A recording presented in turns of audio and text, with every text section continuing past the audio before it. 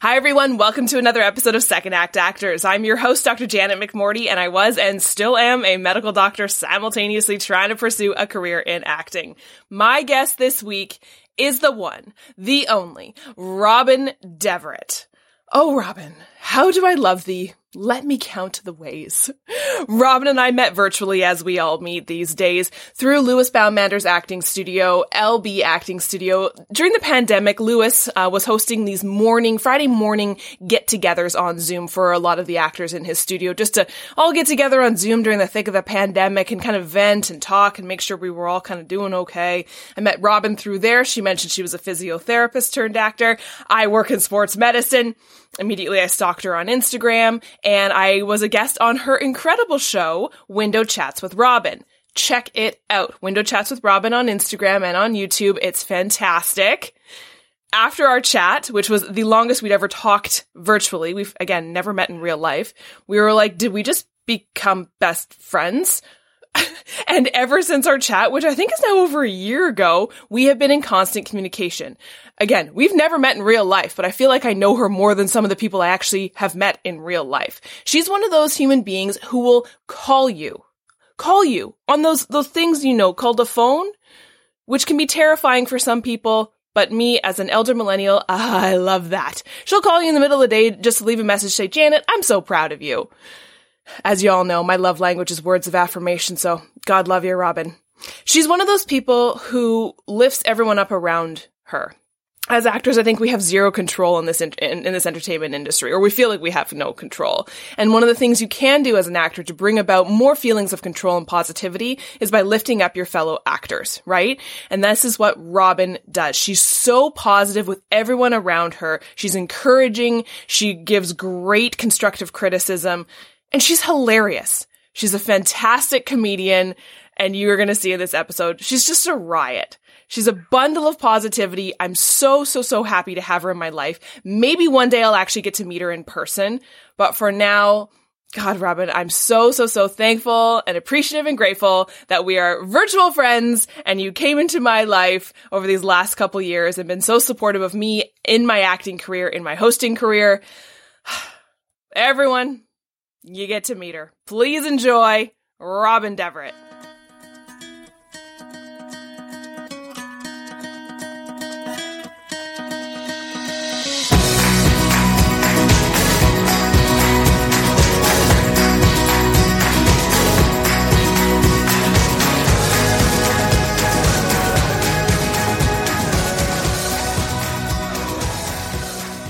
For me, when I see auditions that require a general American accent, it's for Hallmark Christmas movies.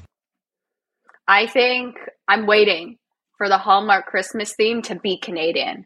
And then the problem is by then, I will be so Americanized.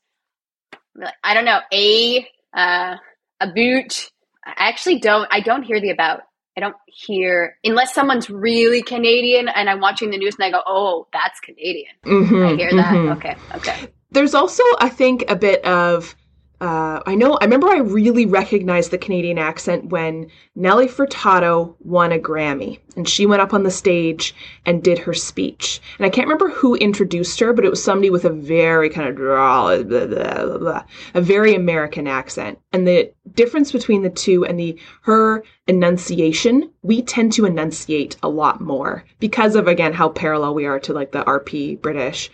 But we're Americans just rah, rah, rah, rah, rah. And also we do that classic like upspeak as well that, Americans don't do. And I think they sound like, when I try and do a general American accent, I go, oh, I'm sounding so rude. But, any like dialect coach is like, no, you sound confident. And when you do your, this is my Second Act Actors podcast? ?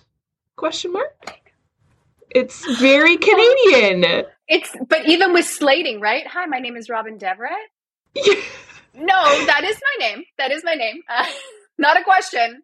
That is my name. Oh my gosh. Okay, Robyn Deverett. Tell me your story.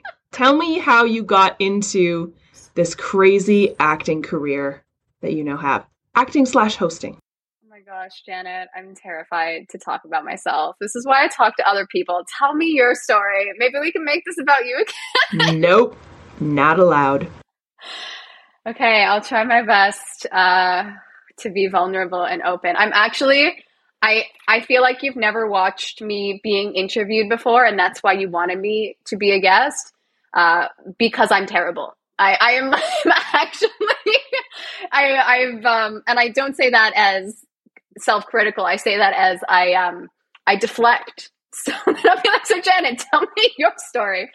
But this is not supposed to be that. Okay.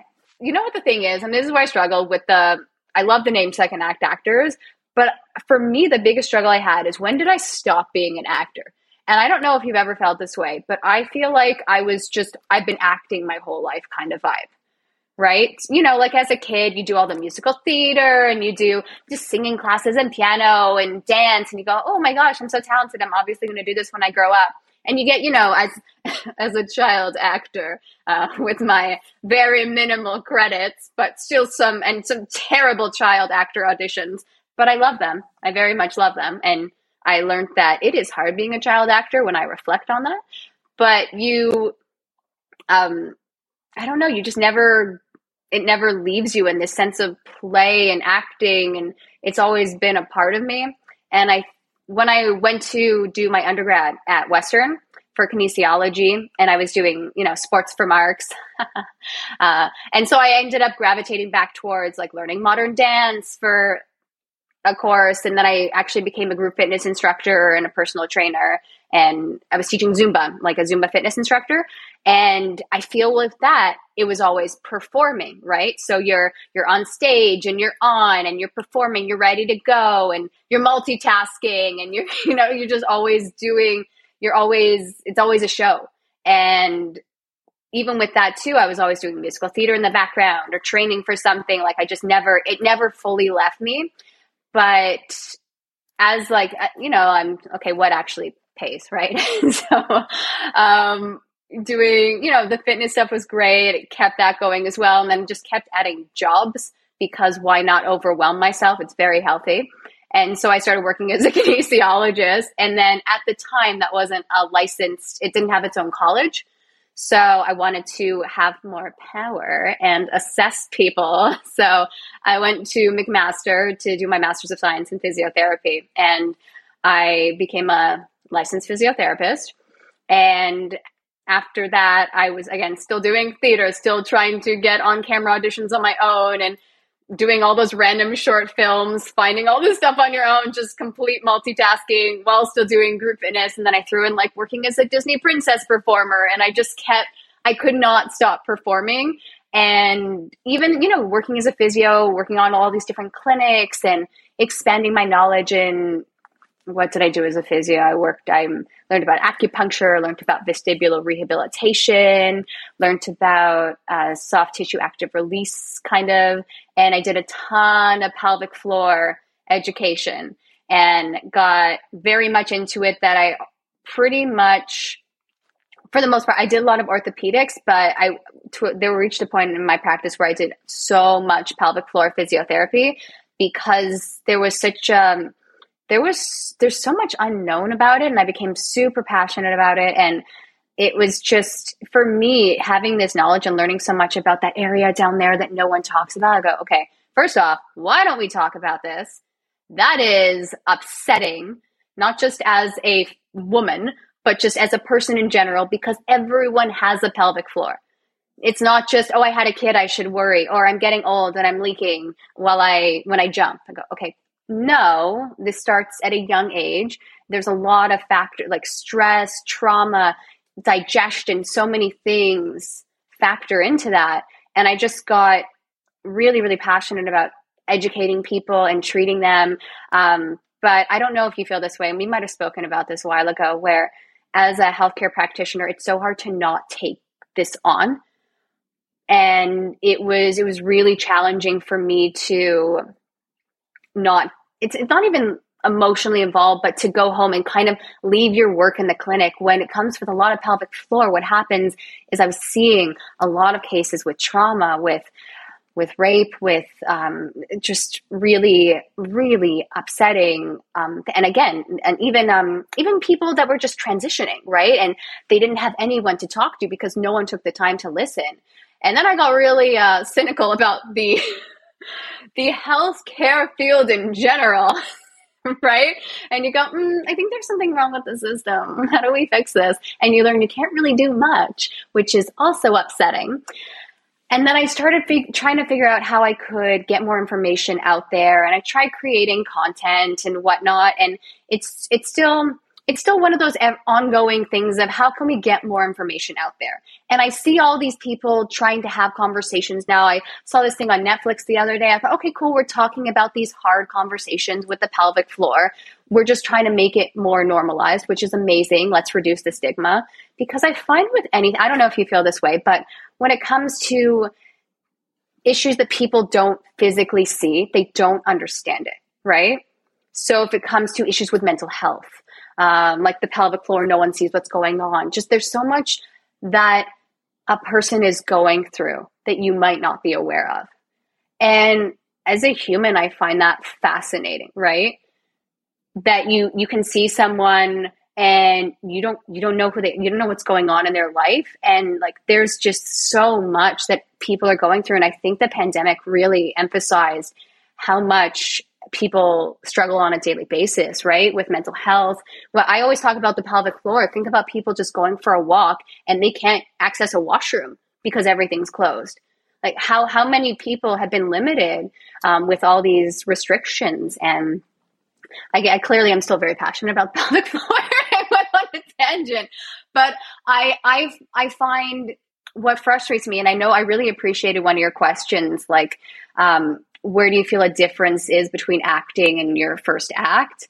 And I think I miss making that impact on an individual. And so I'm always trying to figure out, how do I create content? At least what I'm trying to do now is, how do I create content that serves a purpose? So I know I do gravitate towards comedy quite a bit, but how can I take that comedy, take my education, take my knowledge, and share it to help get that message across? Because I don't want to be that preachy person. No one cares. No one's going to watch a 1-hour video about your pelvic floor. No one cares. I've watched so many lectures and so many seminars. And how are they getting this knowledge across? And it's too wordy, in my opinion. Again, to each their own. But I'm like, what can we get across? What can we share? How can we empower each other? Because I find my profession gave me so much knowledge and self-empowerment to a point where I like to diagnose myself and save money on physios. But I mean, I don't always get it right. And that's when it's super annoying. But when I do, I'm like, yes, don't have to go. Save money. I love that. But it's just, for me, it's so important to share helpful information, because there's so much terrible information online. And that's part of why when I was creating this, I started the whole comedic commentary with Robyn. I just do anything with Robyn. It just became an ongoing joke with my husband and myself. And I thought, this is funny. I'm just going to keep doing anything with Robyn. And I find it funny, at least. And what I want to try and figure out is, how can I combine comedy with some kind of eye-opening awareness of, oh, this is something interesting. I didn't think of this being an issue. I know I'm trying to sneak it in. You know how like parents sneak in the vegetables into the junk food with their kids? I'm trying to sneak in the little bits of knowledge. Like, oh, I didn't know if it's pain with insertion of a tampon, I should see a pelvic floor physio. I'm like, yeah, you should. But I'm not being preachy, not being a physio, just being a comedian. But also, look at that. I completely went on a roller coaster of, I don't know where I started. And I just shared information. I'm remembering back to one of my earlier episodes with Francesca Decker, Dr. Francesca Decker. She's a doctor/actor. And she said something very similar to what you just said about how, as a healthcare professional, and as I think a lot of professionals in this world, not just healthcare, you have so much knowledge, but nothing that you, like exactly what you're saying, it's hard to disseminate that knowledge because nobody will listen to you. As soon as you become an entertainment person, you have an audience already who wants to listen to you. And why not give them more than just the entertainment that you're already giving them as an actor. Use some of that knowledge as well. She works in public health. She's like, I was noticing as a public health doctor, nobody was listening to me. As soon as I became an actress, they were like, let's listen, let's watch. And that's, sure, commentary on like what our world values or whatever, but sure, that's what the world is valuing right now. How do we harness that, right? And I think what you're doing is incredibly generous, for one thing, right? Like, I think it is, moving the world forward and giving good quality knowledge. I'm laughing because, yes, it's generous, but it's also self-serving, right? Like, hi, this is my face. Get used to it. You're going to see it everywhere. What do you think I'm doing? I know. And I think that's part of it too, because I don't know if you feel this way, but I have so many ideas. I'm like, oh, this information needs to be out now. And then you get all overwhelmed. You're like, okay, let's just take a breath. Let's do one little segment at a time. And I go, but I need to share all this information. Like, there's so much information that people don't have. Okay. But there's another day to do it. And you also like have to focus on your life and self-care, which I always neglect because I'm like, no, it has to go out now. It's super important. Like 11 p.m., that's the best time to post it. Like, get it out. Next project, let's go. Come on, keep moving. You've got at least 4 lined up. You filmed 4 at once. Let's go. It's your physio brain, right? It's exactly what we were talking about at the very beginning, right? How you are multitasking in your mind. It's hard to turn it off. Like, I don't think you can turn it off, right? Because it's who you are. But I keep saying, I don't know if you know this. I always I don't know. Okay. Do you watch your podcast back and go, why on earth did I say this phrase so many times? The other day, what word did I say? I said the word adorable like 5 times. I don't ever describe anyone as adorable. And I thought, well, that was interesting. That was adorable. I'm trying really hard now when I watch my stuff to not be critical and to just be, okay, what did I do? Not wrong, but why was I stuck in that pattern of wording? And I go, mostly probably because I didn't breathe. I probably was not breathing. And then just thought, yes, let's just repeat words. Maybe no one will notice. Can I ask you a question? Oh God, I hope I can answer it well. Okay. Because it's changing the subject, and I apologize. It's bad host. No, it's not. You were just listening. I'm like, oh my God, am I doing okay? I was so scared. You're such a good listener. Oh, thank you.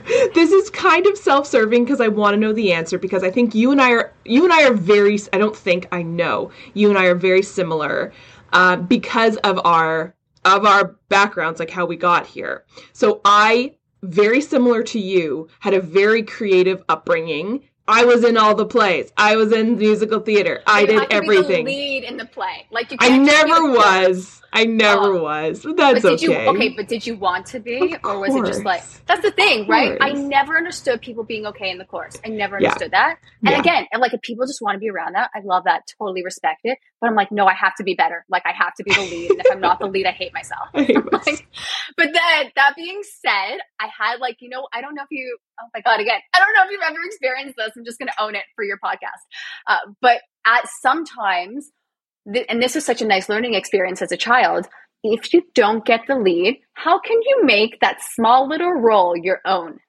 And how can you stand out with your couple lines? And then you realize you can do that and you go, ooh, I love me some small little roles. But then you learn you can't do that when it comes to on camera, because that's not about you. It's literally a one-liner and no one cares. Stop making it about you. You have a function as opposed to a character.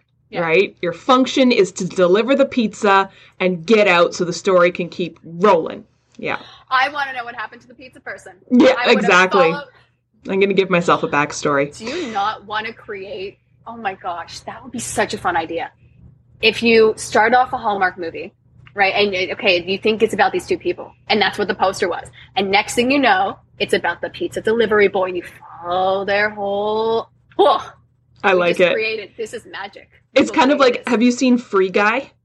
Yeah. Yeah, right? Like the background characters. I love that. And like, I auditioned for a 2-line role just recently for like housekeeper, and the lines are like, it will have aired by the time I've said this, I swear. But, here you are, sir. Fine. I thought you auditioned for Free Guy. I'm like, oh no, that would have been amazing. No. But the lines are, the lines are like, here you are, sir. This just arrived for you. Like something very, very functional, right? This is for episodic TV where your job as the two-line actor role is to keep the plot moving. But I was like, I'm going to give myself a name. I'm going to give myself a... Because we have so few auditions and stuff. I'm sorry, but I'm craving to do this, and I'm going to do it. Here's a musical number. Here you are, sir. Da, da, da.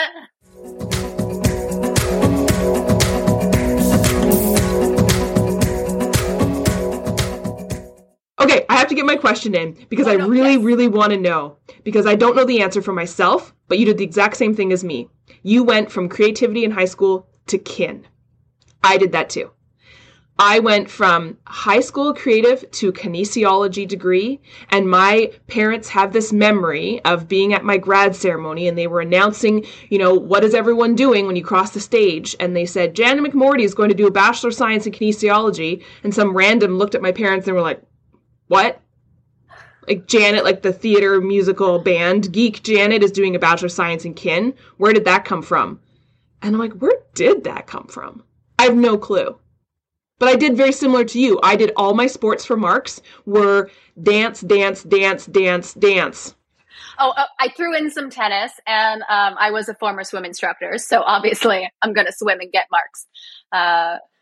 Let's see how many credits I can get easily. Although, honestly, they actually did a good job with that swim course. I really wanted to learn to swim, but it seemed too dishonest. Like, no, if I'm rescuing people from the water, that I think I know how to swim.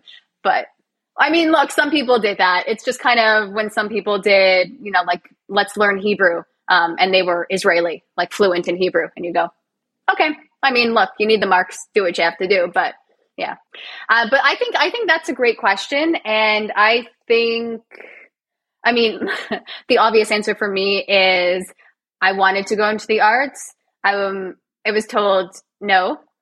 So the best profession, in my opinion, was become a doctor. And so what path should I take to get there? What's the most interesting? I had a friend, and this friend is now getting married. And I thought, oh my gosh, she's the reason I went into kin. A family friend of ours, and he was doing kinesiology at Western, and they were dissecting cadavers in the second year. And I thought, isn't that fascinating? I would love to do that. It's the only program I knew that did that in second year. And so I went to Western. I had a cousin that was already there, and my parents, I've never gone out of town before, but my parents were like, okay, you have an older cousin there, someone, go to Western. And it worked out well. I met my husband there, who was lovely. But I think what it came down to was the arts were not considered a profession, which I totally understand. I'm not going to judge my parents for that, because I can see where. So I went to, when I was young, I went to Characters Theater Troupe. They're still around, new ownership. Shout out to Megan and Wayne Davis, who have amazingly talented children, and they're doing really well. But the original owner was Shari Quallenberg, and she was my agent. She's an agent. Yeah. She's amazing. She was just starting her group, and I spoke to her during the pandemic. I'm like, so I was terrible as a child actor, but thank you for keeping me. I genuinely didn't understand the concept of auditioning, because I was always like a 30-year-old as a child. I'm just like, this isn't logical. I'm not going to yell. I'm not going to get excited for seeing teen boys that aren't there for this commercial. I don't understand that. I don't even like NSYNC. What are you going to do? I had this attitude.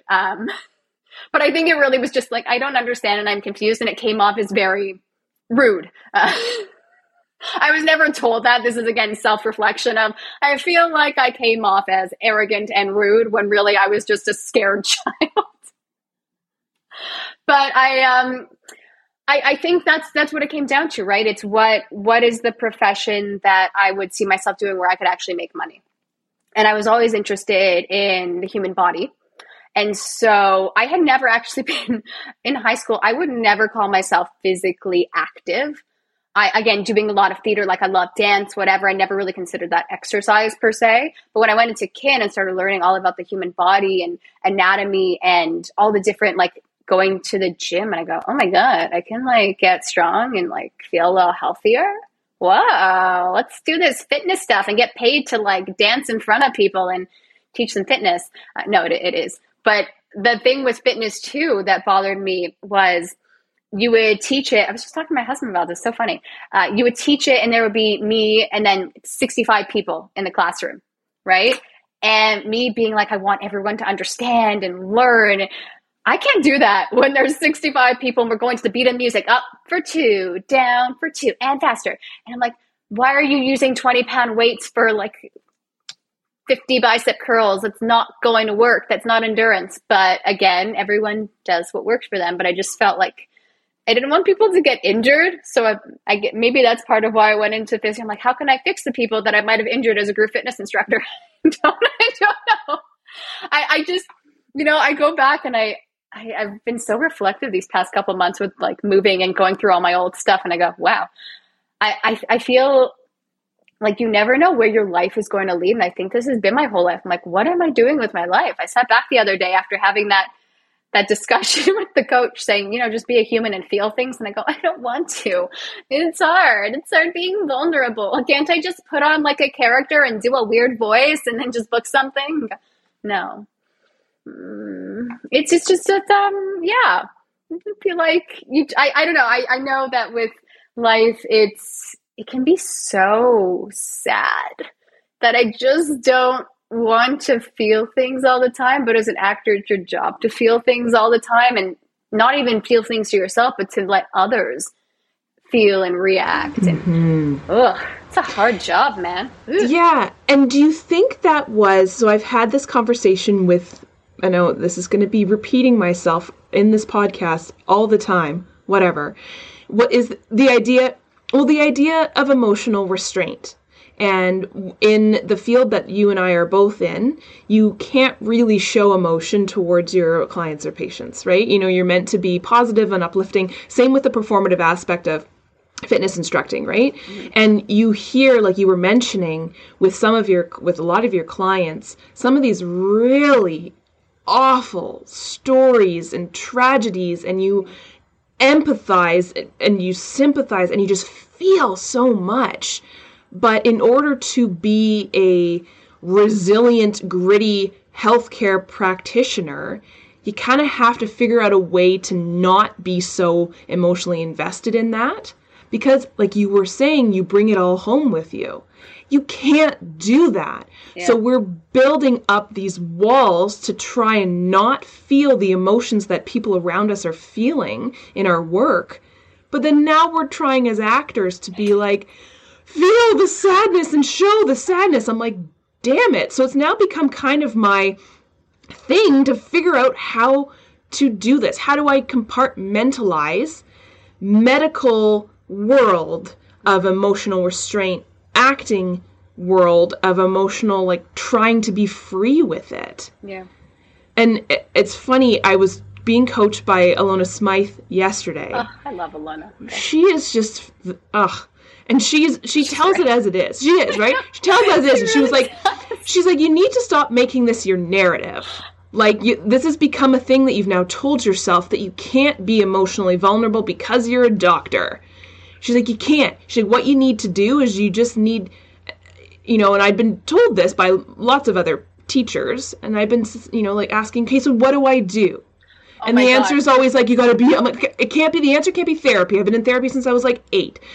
But Alona, great advice, says what you got to do is you got to take some time in your week, sit down in front of your mirror and cry and see what you look like when you cry. Because we're taught so much to be like, oh God, I'm going to cry. Stop. She's like, you need to spend time with yourself saying, oh God, I'm going to cry. Excellent. But you know what, though, with the crying is what's more compelling to me, because I would get a script and it would say cry. And I go, okay, well, I'm not going to book it. I can't cry. But the more acting coaches I go to, and it's always my question, how do I cry? I can't cry. I'm not a crier, and that's not fair. You can't put that on me. And then I get in really this whole rant. How dare they ask me to cry? And then you take a step back and you go, okay, what is the emotional stake for you for this character? It doesn't have to be physical. Like, you don't have to be tearful. But I actually think what's more compelling when I watch people on TV is them holding back the tears. And how do I get to that point where I feel so emotionally involved as this character that I'm fully invested, fully there. And again, not for me, probably not going to be tears streaming down my face. because that only happens once every couple months. And I go, what are this liquid coming out of my eyes? I don't am I dying? No, those are tears, Robyn. You should cry more often. But I do understand what you're saying with being, you have to be, I remember there's a shout out to Monologue Slam, Andre Newell, and they were always saying, be ready, be prepared. Like, just, so if I get an audition tomorrow where it's, and they're filming the next day, right? Like, okay, do this, cry.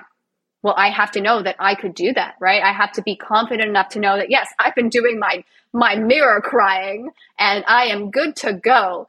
But it's so hard because I think for the longest time, I don't want to cry. I don't want to feel things. And you have to, and it sucks. And that's part of why I'm like, can't I just do comedy? And then you see the comedy, I'm like, well, what is this comic crying? What's happening? Everyone's feeling things. Stop crying, people. Is that why you've gravitated towards comedy, or are there other things that you've realized this is kind of my jam?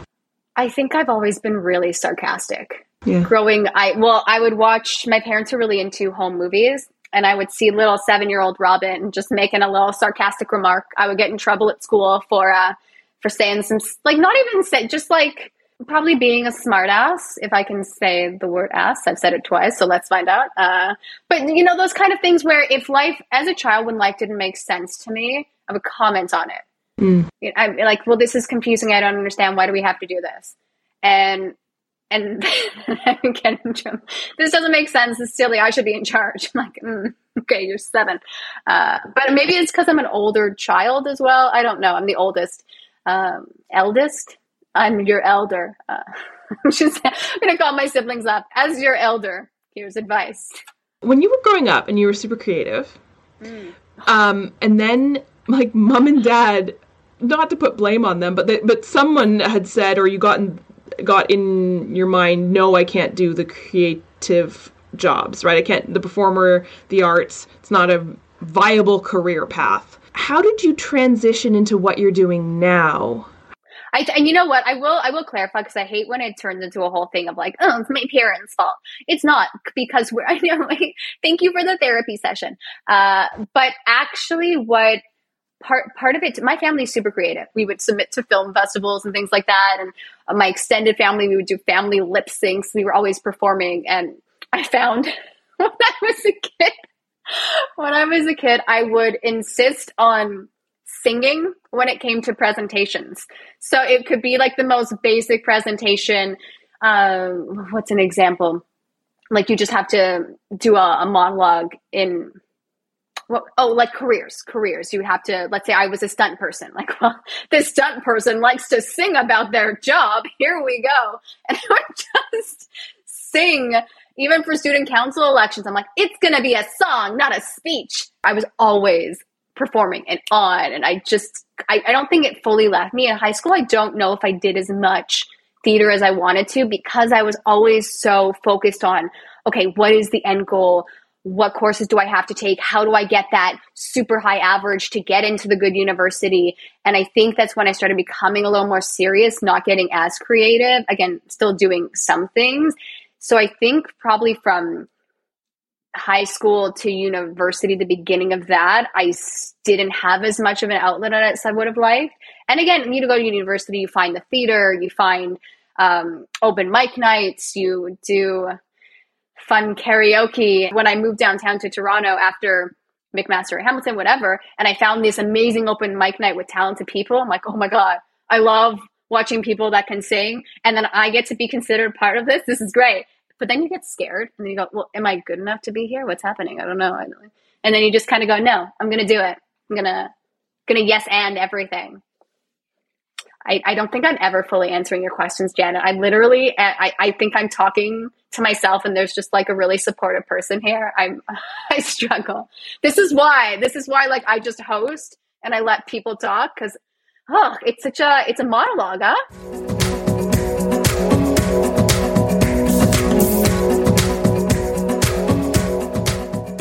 Tell me about your experience with comedy. We kind of talked about a little bit about it, but you've done a lot of training at Second City, and you're talking about open mic nights and stuff like that. comedy is a beast. Comedy's a beast. Tell me about it. It's the hardest thing on the planet. Honestly, comedy, I've spoken to so many people about comedy. I think everyone is funny, and I will always say that. And whether or not they're aware they're funny or they're just giving me, material for my comedy, doesn't matter to me. But I think everyone has it in them, whether they have a mannerism that's funny that they don't know about, or they just have this like interesting walk, or not making fun of them, mocking funny. I just think people in general are interesting. And that interesting component kind of brings out the comedy. And with comedy, at least what I found is you just have to don't care what people think.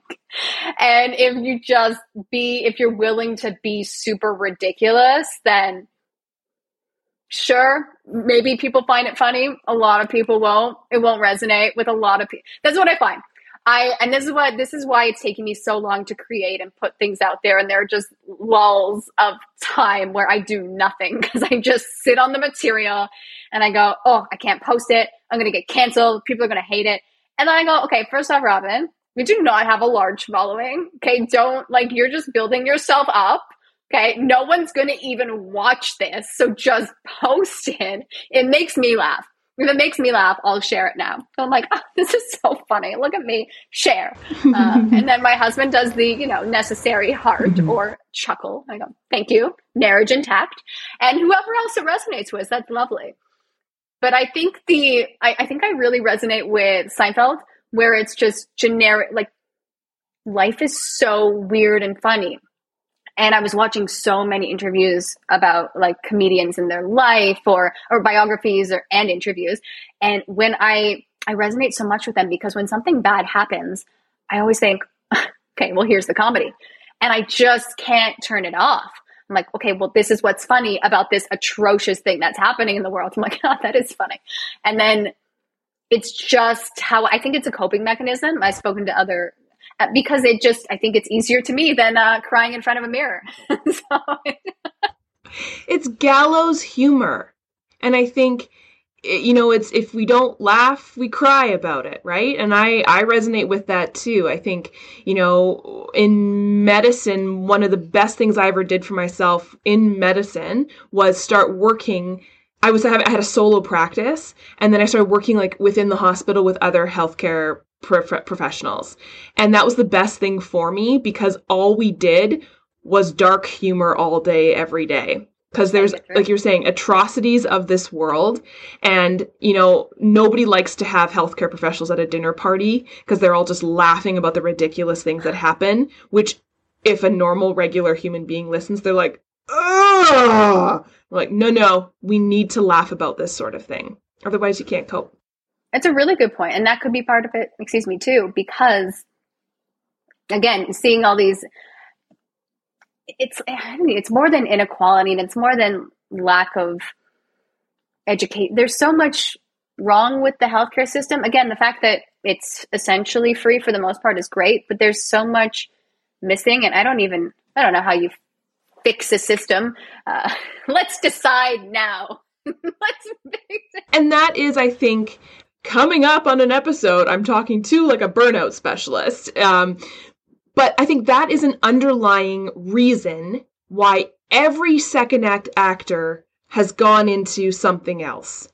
It's not just healthcare. I've talked to teachers, I've talked to lawyers, I've talked to engineers, is that they went into this job, went into their first career really excited about a lot of parts of their job. We all did. And then you get in there and there's something called the system that is completely fighting against you. And you go, well, crap.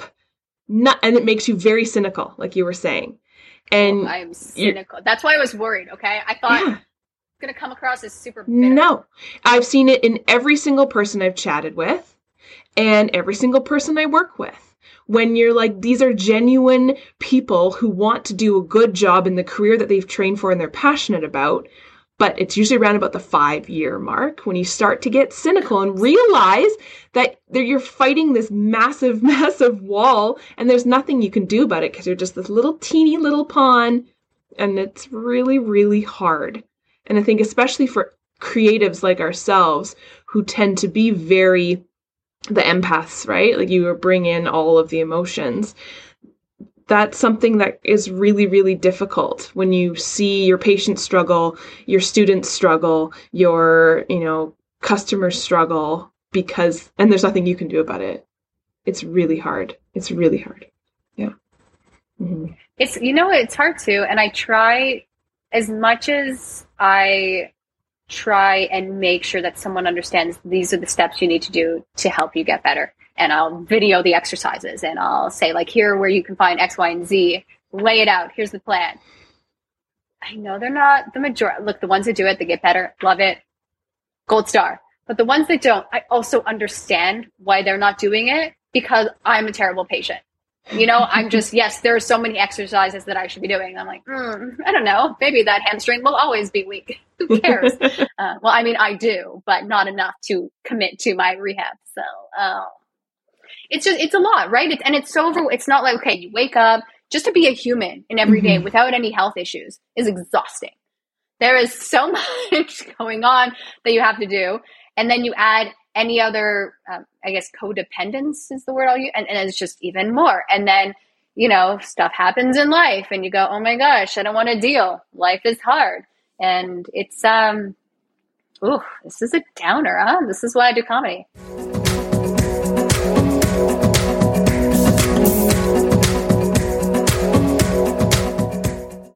Miss Dr. Janet here. Miss Doctor. Dr. Janet, I can't even remember when you reached out to me, but it was definitely recent enough that you're just like, Robyn, I'm going to start a podcast. This is my idea. And you're just, okay, let's just discuss.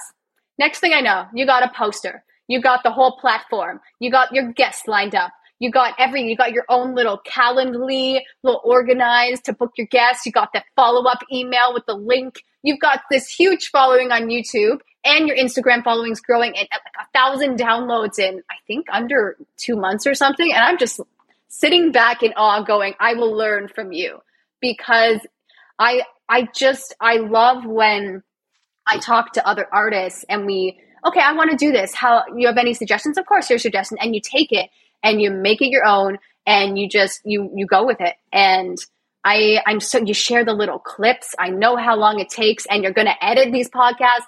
My goodness, that is exhausting. People do not understand. Like it is so time consuming.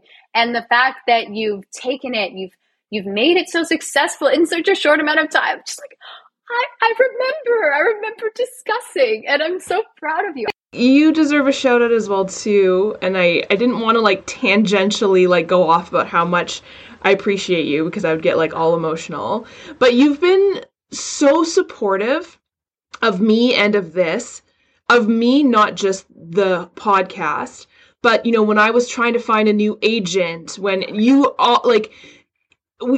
took so much time out of your day just to be like, I'm calling you and we're going to talk through this and we're going to, and cheerlead me through this. And same with, when I reached out about starting this podcast, you're like, get on the phone, let's chat. And I think I just appreciate the hell out of you. I think you're the best. Okay, I love that you brought up the phone. I'm a phone talker. I can't stand this text. No, let's talk on the phone. Mm-hmm. But you know what, Janet, though? I'm willing to talk to any actor because I know people that help me as well. And I just think it's so important that actors keep having conversations with each other because it's so easy to feel alone in this industry. It's so easy to feel like you're in competition.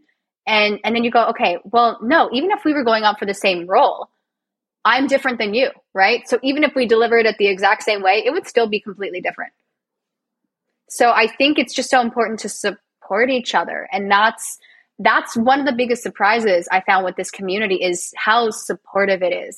Because for such a competitive industry, I know so many people have my back. And I know that I have so many people's back. And when I see people creating projects and putting themselves out there, I know how vulnerable I feel. And I see the work that other people are doing and continue to do. Because I remember saying, Janet, there might be a point where you go, I'm done with this. No, thank you. And you want to walk away. And I will not judge you because that happened so many times with me that you just keep pushing and because we love to create and we love to connect. The reason I love the podcast is I love talking and learning about people. You learn little gems and you go, didn't know that. That's interesting. Little fun fact about that person.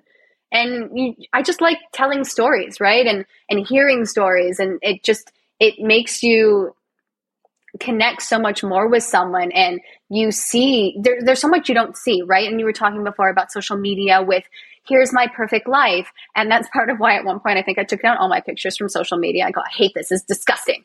And then I was told by a casting director that I look like a robot and I have to put pictures back, so I selectively did. I'm like, that's fine. Okay, I get it. Okay, whatever. It was just like it wasn't a Toronto casting. It was a casting director I work with on Clubhouse. And she's just like, no, people will think you're a robot. I go, okay, that's fine. Here's a couple, whatever.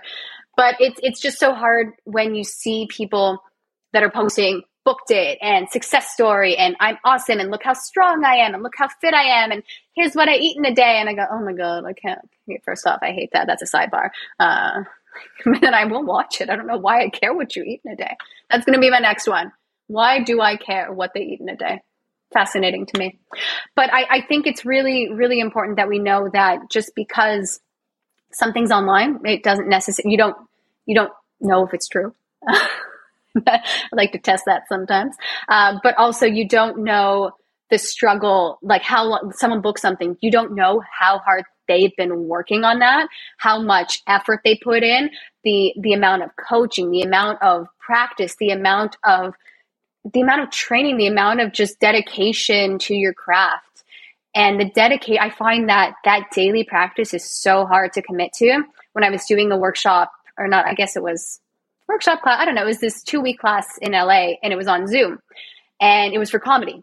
And we had to practice 3 hours every day. And it was, for me, so funny because I love that stuff. And I'm like, oh, I finally have people to practice with every day.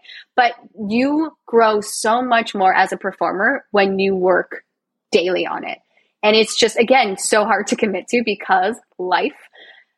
But when you're intentionally practicing, and that's all you're doing, right? You're going, I'm doing this scene today. I'm going to break it down bit by bit. And first off, you appreciate the writers that much more. You go, oh, this was well written. I understand. I see the comedy now. Well done, sir.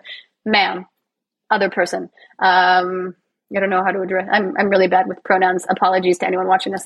But I think it's so necessary for people to realize that social media is, as much as it is an amazing, amazing platform with, I know you were in a bunch of my Clubhouse rooms and we're connecting with people from all over the world and we're hearing so many different stories. And, Instagram, again, I do my podcast on Instagram. It's really fun to be interactive. And even YouTube, I see videos and I go, oh, look, I can teach myself how to do work around my house. Yeah, let's fix this. So there is amazing resources on social media, but there's so much fakeness out there and there's so many ways for you to feel like you're not enough. And I hate that because I've definitely watched and I go, there's so much more I can be doing. And I don't know if I'll ever stop feeling that way, even as I'm creating this. I'm like, I can do more. I can keep doing more. People are doing more. They're getting ahead. I'm behind. What am I? And it's like, okay, let's just take a breath and focus on yourself, because not focusing on yourself completely selfish way, but actually taking time to step away and breathe and know that life isn't an emergency and it's not a race. That's the worst thing for me, is remembering it's not a race. You go, well, I didn't book this role. Why am I not the lead? Okay, well, did you even book a one-liner? No, I haven't, but I should be the lead. Okay, Robyn, this isn't grade 3 school. So let's just baby steps. But it's it's hard because you love it. I personally love it so much. I'm I just want the biggest role possible because I just want to keep performing and I just want to always be on camera. But my God, can we give credit to people behind the scenes? You're doing behind the scenes now too. You're editing, you're producing. It is exhausting. Yep. And if I really enjoy writing randomness, and it is hard. I'm working with a friend of mine from Second City and we're trying to write. We keep trying to write. He's such a sweetheart. And every time we try to write, I just hate writing scripts. I'll have the ideas. And he goes, it's okay. I like writing the script. I go, okay, amazing.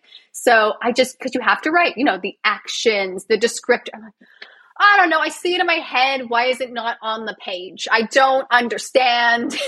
Oh, someone else has to read it? What? I'm not doing every single part? Okay, fine. All right. It's really, there's so much that goes into creating a production or creating anything, right? And I feel as though the people behind the scenes are so undervalued. And I feel as much as actors are working hard, like we are, I know how hard we're working, but we just gotta give a lot of credit to the people behind the scenes because they set up those shots. Like, how long do they spend setting up the shots? How they're the first people on set.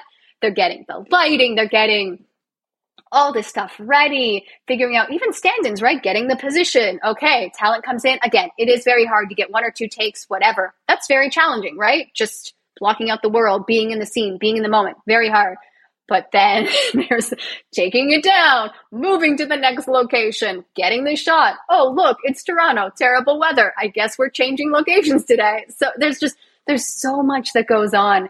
And I used to feel like actors were the main part of the production, and we're so important. We are, right? I mean, we're the face. But there's so much behind the scenes, and there's just... I remember talking to casting directors, and I do think they should get an Oscar, right? I do think casting is a talent in and of itself. When I was talking to one of the casting directors in Toronto, and she was saying she knows exactly who would be this role. And people were saying, no, I don't know. I don't want to see them, whatever. And then, okay, fine. They're just going to tape. Gives them the tape. Yeah, actually, you know what? They're great for the role. Yes. Because they know what they're doing. They've heard your vision. They know you're paying them for a reason. Okay. I love learning about this. Again, the more you learn, the more you appreciate and the more you realize you don't know.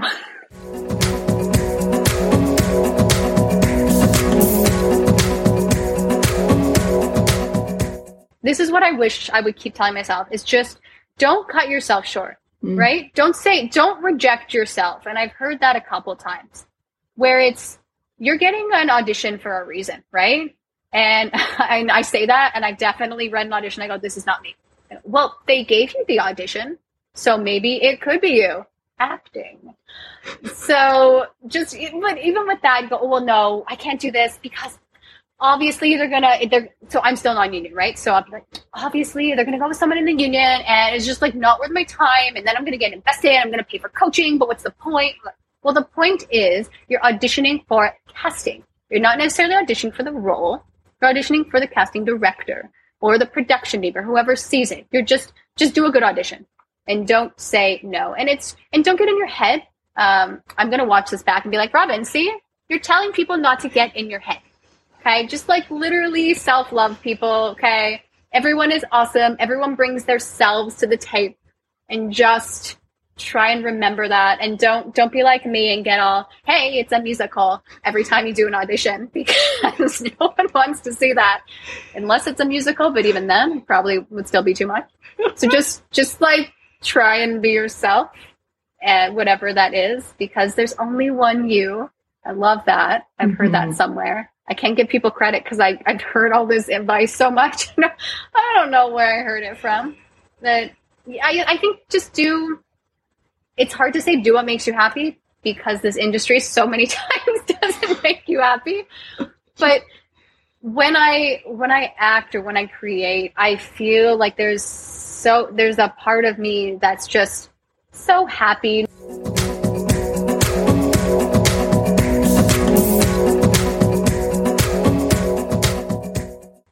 And that's why I love listening or watching other people's podcasts and learning. And you go, oh my gosh, people are going through so much. And it's kind of their choice for, like, as a healthcare professional, when I'm going through things, I don't think it's anyone's business. So to know that people are going through other things, I guess, obviously not just healthcare, but that's all I think about, right? Like, as you know, you go in, okay, my day is out there and I'm here for the patient. But even, you know, as a casting director, as an actor, it has to be that way too, right? Okay, so my day, there's a lot going on in my life. No one else's business. I'm here to do a job. And that is, when I hear not just with Jules, but with other people, what they had going on in their life when they were filming something, or I go, that's other level of being able to compartmentalize. And that's why they have the Oscars now. And it's such a life skill though, right? To not let one thing affect the rest of your day or your life or other people. Mm-hmm. And that's just, I wish we would learn this stuff in school. You know, I wish we would just have practice when we were kids of, okay, you're upset about something that happened on the playground? Okay, so let's just kind of leave it on the playground and we move on. And we don't let that affect your day or your learning or when you go home or the other kids in your play circle or something. Play circles. Those were fun. Can't imagine going back to school now, right? Where I don't know how it works. You share an apple juice? I can't. Okay. But it's true, though, right? Like, it goes back to what we were talking about before, right? The compartmentalizing thing. I think it can be good and bad, right? Like, you can compartmentalize so much that you don't actually, like, resolve the compartment. And then that just is awful for, like, long-termness if you're just holding a grudge. But I agree. I think that's a resiliency thing that I think a lot of people, I know myself included, never really learned growing up. And I know I struggle with now. And it's just something that, you know, now that I'm older, it's hard to teach an old dog new things. And you just try the best you can. Resilience. Yeah, it's hard. Yeah. But I love your vibe. I love your positivity. I love what you're putting out there because I think conversations are really important to have where I think, and again, as much as I hate sharing my life, I was taught it's nobody's business. Just do the work. Just like show up. But there's people who want to know about your life, Robyn. I don't like sharing, Janet. No, but I think it's important for people to know that even if, like, I think everyone is struggling. I know I've struggled so much. Like, there's the self-doubt. There's like the days, weeks, months where you shut out the world because you have other stuff going on and life. And I hope people know that they're not alone. And I always respect people that make themselves available. I'm always available. I just don't know how to send that message. Oh gosh, is this message going to come out and then I'm going to get messages back, which is fine. I'm not like a license to help with everything, just physio, and and acting chats. I love those. But I think the more we continue to grow this community and this support system, the more people will just feel good, feel less alone, because I think that's important. And just like less in their head of like, I'm doing the wrong thing. And just, I don't know. I want everyone to be happy, which is funny because I don't know the last time I've been like truly 100% happy, at peace with myself, because it's hard. Yep. Because I can't quiet that voice of telling me I'm not good enough. Being like, never. Actually, I love that we had to start this podcast, because I was not happy with my hair. And I straightened it a ton more and added a little more cover up because I'm getting older. And I thought, well, let's just pretend I'm not. What's my playing age? But it's, if this helps anyone, cool. I never think anyone wants to hear what's going, and that's I'm doing what my guests do, right? Mm-hmm. Where my guests say, no one cares about my life. I'm like, you are fascinating. You are a human being, and you are fascinating. Yep. And people want to know, oh my gosh. You and I, we see it like all the time. The amount of people who I've emailed and I've said, I would love to have you on my podcast. And they're like, but I'm not anything to anyone or anything. I have no story. I have nothing to say. I'm not an actor. I don't do this. I'm like, I've had 2 lines in a Christmas movie, and that's it. Who am I to have a podcast about acting? Shut your face. You have a great story. Get on my damn podcast. And then they do, and their stories, just like yours, Robyn, are incredible. And people want to hear them, and they should hear them, because you're going to help people.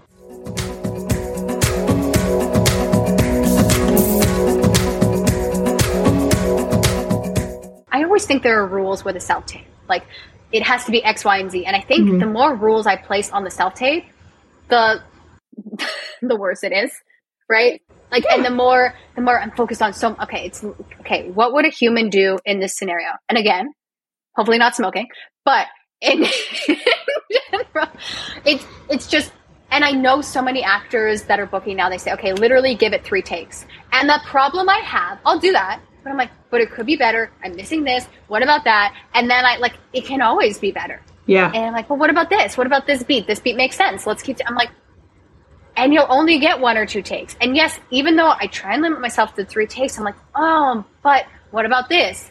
And then you get in that spiral of, yep. And I know if you were going to the room, you would get the 1 take, maybe 2, and then leave. Okay, cool. But maybe it's the part of me that I'm like, but this could be better. And maybe there's a little comedy here. And then again, it's, okay, it's not your character's show unless you're the lead. And even then, it's like you have to give it more, like, work with your scene partner, unless it's literally just an episodic monologue, which is probably what this podcast is. Robyn, I'm here for it. Being supportive. I'm here for it. But the auditions, the self-tape, that whole, it's like, how many courses have I, like, I look at my resume and go, how many different people can I train with to keep doing the same? And that's why I got upset at myself. I'm like, I know this. Everything you're saying, I know. I've heard it. I've worked with you before. Yep. Like, I hear it. I'm telling it to myself when I try and do even a voiceover recording. Why is it not coming out the way I can? Yeah. It's so frustrating. And that's so part of why it's like a community of venting. And everyone feels you. Because I think everyone can get there. Yeah. It's just a matter of, I don't even like getting, everyone says get out of your own way. I'm like, I don't, there's something else. Like, is it really just me in my own way? If so, that sucks. Could have saved a lot of money on training. It's a lot of dough. Well, the problem is that we are so in our own way, but we're like, okay, what is it? What is the secret? What is it? So we just keep taking class upon class upon class with somebody else, being like, maybe they're the guru I need to now follow. And then you realize, okay, I learned different things from different people. Yeah. And every class I've taken is wonderful, right? Like, nothing I've taken has been not helpful or a scam, because I'm a smart person. I know I'm not going to go like. Oh, I've fallen for so many. I love that you haven't. Okay. I don't think I have. Maybe I have. I don't know. But I'm trying to find the ones I spoke to you about. No, I think those were legit. Yeah, I think I'm trying to think if I've fallen for any scams. I'm sure it's coming down my future. I think all actors do at some point, because we are kind of vulnerable human beings who like to follow gurus. But, like, there are some gurus out there who I will follow, Lewis, until forever, because they've been so positively influential on not just me as an actor, but me as, like, a human being. But, yeah. Well, but you know what, though? And there's so many studios for a reason. Like, again, not so many, but enough that it's like, if one studio doesn't work, that doesn't mean you're a bad actor. And I know before I had gone to LB, there was this terrible workshop I did. And it was just pretty much like he's saying, we don't need brunettes in this business. What are you doing? Kind of vibe. I'm like, oh, that's great. Unfortunate. Whatever. But it doesn't mean you're a bad actor if you have bad experience with one place. And I think that's super important to know, because people, what they say can really, I wish that people understood that what they say can affect someone so greatly.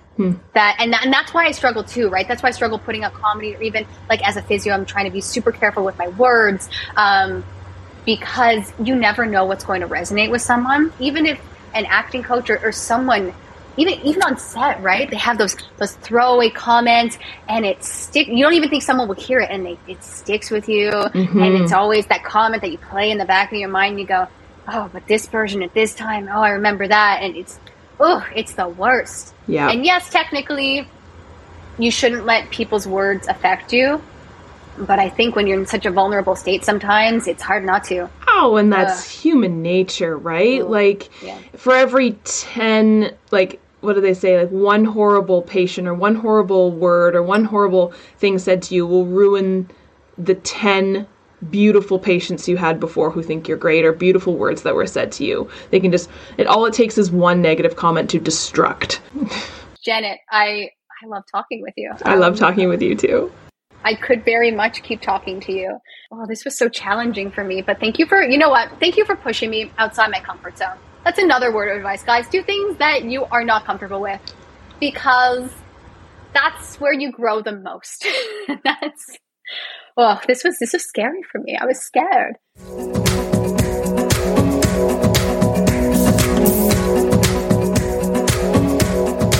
Thank you everyone for tuning in, and thank you, Robyn, for being my guest this week. Thank you for being so supportive of me, this podcast, and, just everyone around you. You are a ray of freaking sunshine, and you are hilarious. Everyone needs a Robyn in their life. I hope you'll tune in next week for another episode of Second Act Actors. Ooh, and before I say bye, make sure you check out Robyn's Window Chats with Robyn show, as well as her other show, Let's Get Fingered. Definitely find it online, and you'll get to see all the incredible things that Robyn is doing. I hope you'll tune in next week for another episode. Bye! Second Act Actors is produced and edited by me, Janet McMorty. Theme music by Guillaume. Additional sound editing by David Studio. Additional video editing by Jackie Wadoer. Show notes written by Sarah Hopkinson. I record using Riverside FM. If you're interested in developing an interview-based webcast like mine, I highly recommend this platform. Shoot me an email and I'll direct you to the wonderful folks there. If you or someone you know is interested in being a guest, email me at secondactactors@gmail.com. Don't forget to like, subscribe, and share with your friends. My love language is words of affirmation, so compliments, constructive criticism, and feedback are always welcome and encouraged. Negative Nancys, Judgy McJudgersons, or Debbie Downers, unless you're Rachel Dratch, regarding me or my guests are not welcome. It takes serious courage to share your story with the world, so if you're tempted to negatively comment about someone else's story, please ask your therapist why you're such a garbage person. Save the drama for the stage. On that happy note, I hope you'll tune in next week for another episode of Second Act Actors. Bye!